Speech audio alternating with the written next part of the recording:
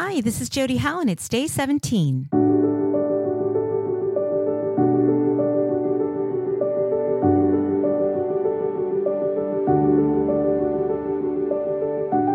Welcome to the Air That I Breathe podcast. My name is Jodi Howe, and I'm just so grateful to have you here. So are you longing for a peaceful mind? Do you struggle with anxiety, or do you just want to learn how to navigate through the mental storms of life? Well, God has laid it on my heart to start this podcast so I can share with you how He has worked in my life. You see, He's taken my secular breath away and has taught me to inhale this peace and hope. And I want that for you too. In this podcast, I plan to share with you some tried and true methods of coping, offering daily and nightly devotionals, and of course prayer, so you too can breathe a new air.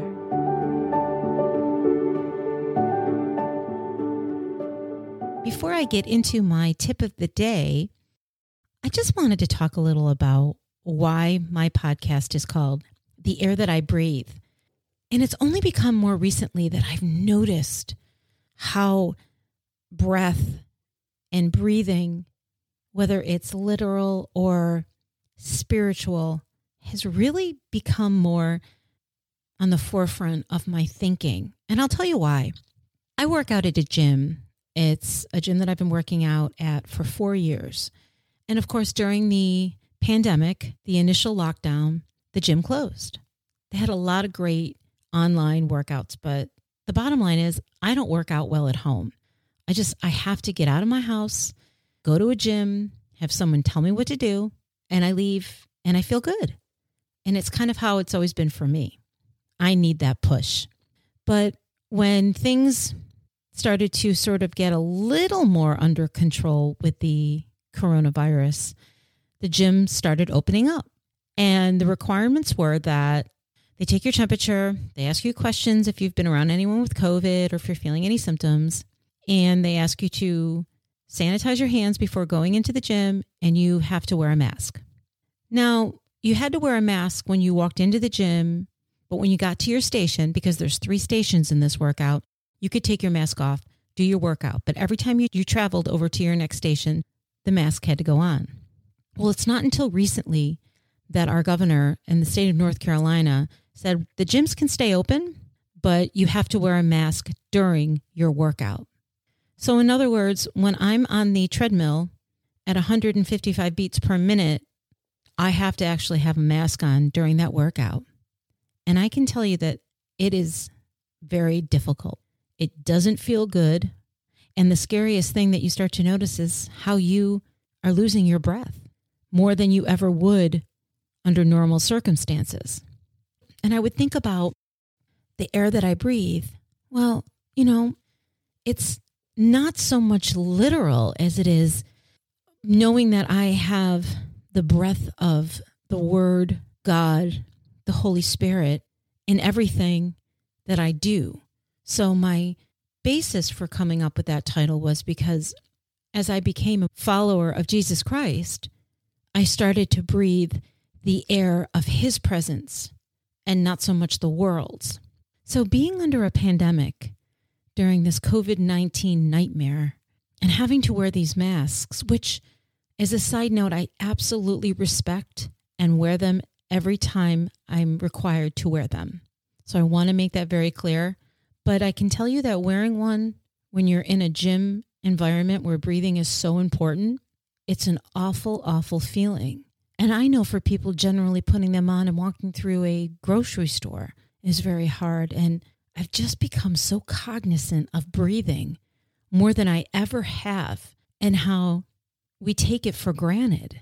And there's so many people out there that have gotten this virus and are dealing with breathing issues, and some have lost their life because of what has affected their lungs and breathing and their bodies. And it was a revelation just thinking about how precious the literal physical breath of air that we are given alongside of the spiritual breath of Christ, that each time we breathe in and we breathe out, if you can even put into place an element of gratitude that God gave us this gift. And I just wanted to offer a perspective shift in how breathing is a part of our human makeup. We can't be here without it. But each breath we take, physically and spiritually, should never be taken for granted. And as a side note, I don't have to go to the gym and I don't have to participate, but I am choosing to cautiously and safely because that workout is what helps me to combat my anxiety. So this too shall pass. So my tip of the day, take a day trip. God tells us in Luke 5:16, but Jesus often withdrew to the wilderness for prayer. You know, our world is filled with so much beauty, and chances are there are beautiful places to visit within minutes to hours of your home. Places like beaches and lakes, waterfalls, mountains, parks. Interesting and charming destinations await you. So treat yourself as a remedy to anxiety by getting out of your comfort zone and going for a ride or a visit or a day trip and just go there to meditate or go there to pray or just go there to witness the beauty that God has given us on this earth. Let's pray. Dear Father, when I feel let down and anxious, take my spirit to a place of peace and beauty. You have blessed us with so many beautiful places on this earth. Possibly I can share in that blessing today. And I honor you in the name of your Son, Jesus. Amen. So it's night 17, and my tip of the night, get to sleep and stay there for at least 6 to 7 hours. And honestly, my advice is try to make it 8. So I'm going to give you a few tips on what I've learned about how to really honor your sleep and things that you can do to sort of give yourself a better longevity in your sleep at night, because it truly does help to awaken your day with more positivity and more energy, and it does help to reduce anxiety. My top 8 sleep aids and helping you to get a good night's sleep. So number 1, you have to stick to a sleep schedule. This is same bedtime and wake up time, even on the weekends. And I know how hard this is for young moms and dads who possibly have young children, and maybe they have a little exchange with their husbands or wives, which my husband and I did, which was one day a week on a weekend. One of us got to sleep in and the other would attend to the children, which, by the way, I looked forward to it every single day because my kids were early risers. But other than that one little day where you probably sleep in an extra hour, try to keep it as regulated as possible, because this also helps to regulate your body's clock and could help you to fall asleep and stay asleep for the whole night. Number 2, practice a relaxing bedtime ritual. A relaxing routine activity right before bedtime conducted away from bright lights helps separate your sleep time from activities that cause excitement, stress, or anxiety, which makes it more difficult to fall asleep, to get the sound sleep you need, and even fall into that REM deep sleep. Number 3, if you have trouble sleeping, avoid naps, especially in the afternoon. Power napping may help you get through the day, but if you find that you can't fall asleep at bedtime, eliminating even short cat naps might help. Number 4, exercise daily. Whether it's vigorous exercise, which I do believe is the best, even light exercise is better than no activity. Exercise at any time of the day, but not at the expense of your sleep. And a lot of sleep experts will say, if you exercise before your bedtime, that does extend the time that you can fall asleep. So if you get your exercise in the morning or in the afternoon, that might be better for your sleep at night. Number 5, your bedroom should also be free from any noise that can disturb your sleep. And this includes any light, noises, or distractions. And that might even include your partner, husband, wives' sleep disruptions, such as snoring. I struggle with this with my husband, and I can tell you I have a fan going out of my room for that actual white noise, which is so helpful. Also, it helps to cool the room down as well. You can also consider using blackout curtains, eye shades, or even earplugs. I personally find white noise machines or a fan to be the most helpful. And this might also include evaluating your room, like designing your sleep environment to establish the conditions you need for sleep, like keeping it cool between 60 and 67 degrees, and also making sure that the surroundings, your design, your decor are very calming and very positive. The last thing you see before you turn off the light brings you to a heightened place of joy. Number 6, sleep on a comfortable mattress and pillows. So make sure your mattress is comfortable and supportive. The one you have been using for years may have exceeded its life expectancy, about 9 or 10 years for most good quality mattresses. And also have comfortable pillows and make the room attractive and inviting for sleep, but also free of allergens that might affect you and objects that might cause you to slip or fall if you have to get up.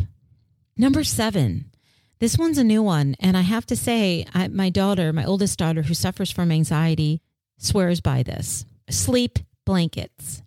They promote deep touch pressure, or DDP, by simply applying gentle distributed pressure on the body, which has been shown to increase serotonin, which is the chemical in the body that helps regulate mood, specifically having a calming effect.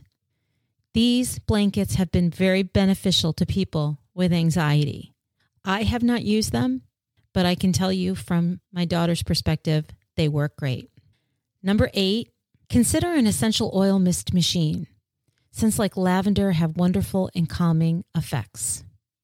God tells us in Proverbs 3:24, when you lie down, you will not be afraid. When you lie down, your sleep will be sweet. So friends, you have to make the effort.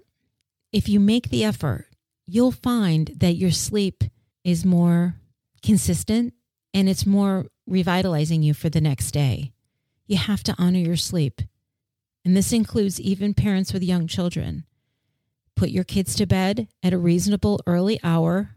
Give yourself some downtime and give yourself sleep. Even if your kids are waking you up in the middle of the night, at least give yourself enough time to plan around those 6 to 8 hours that are so necessary to help reduce anxiety. So let's pray. Dear God, now I lay me down to sleep. I praise you so, my soul to keep. The angels watch me through the night until I wake till morning light. It's in the beautiful and precious name of Jesus Christ. Amen.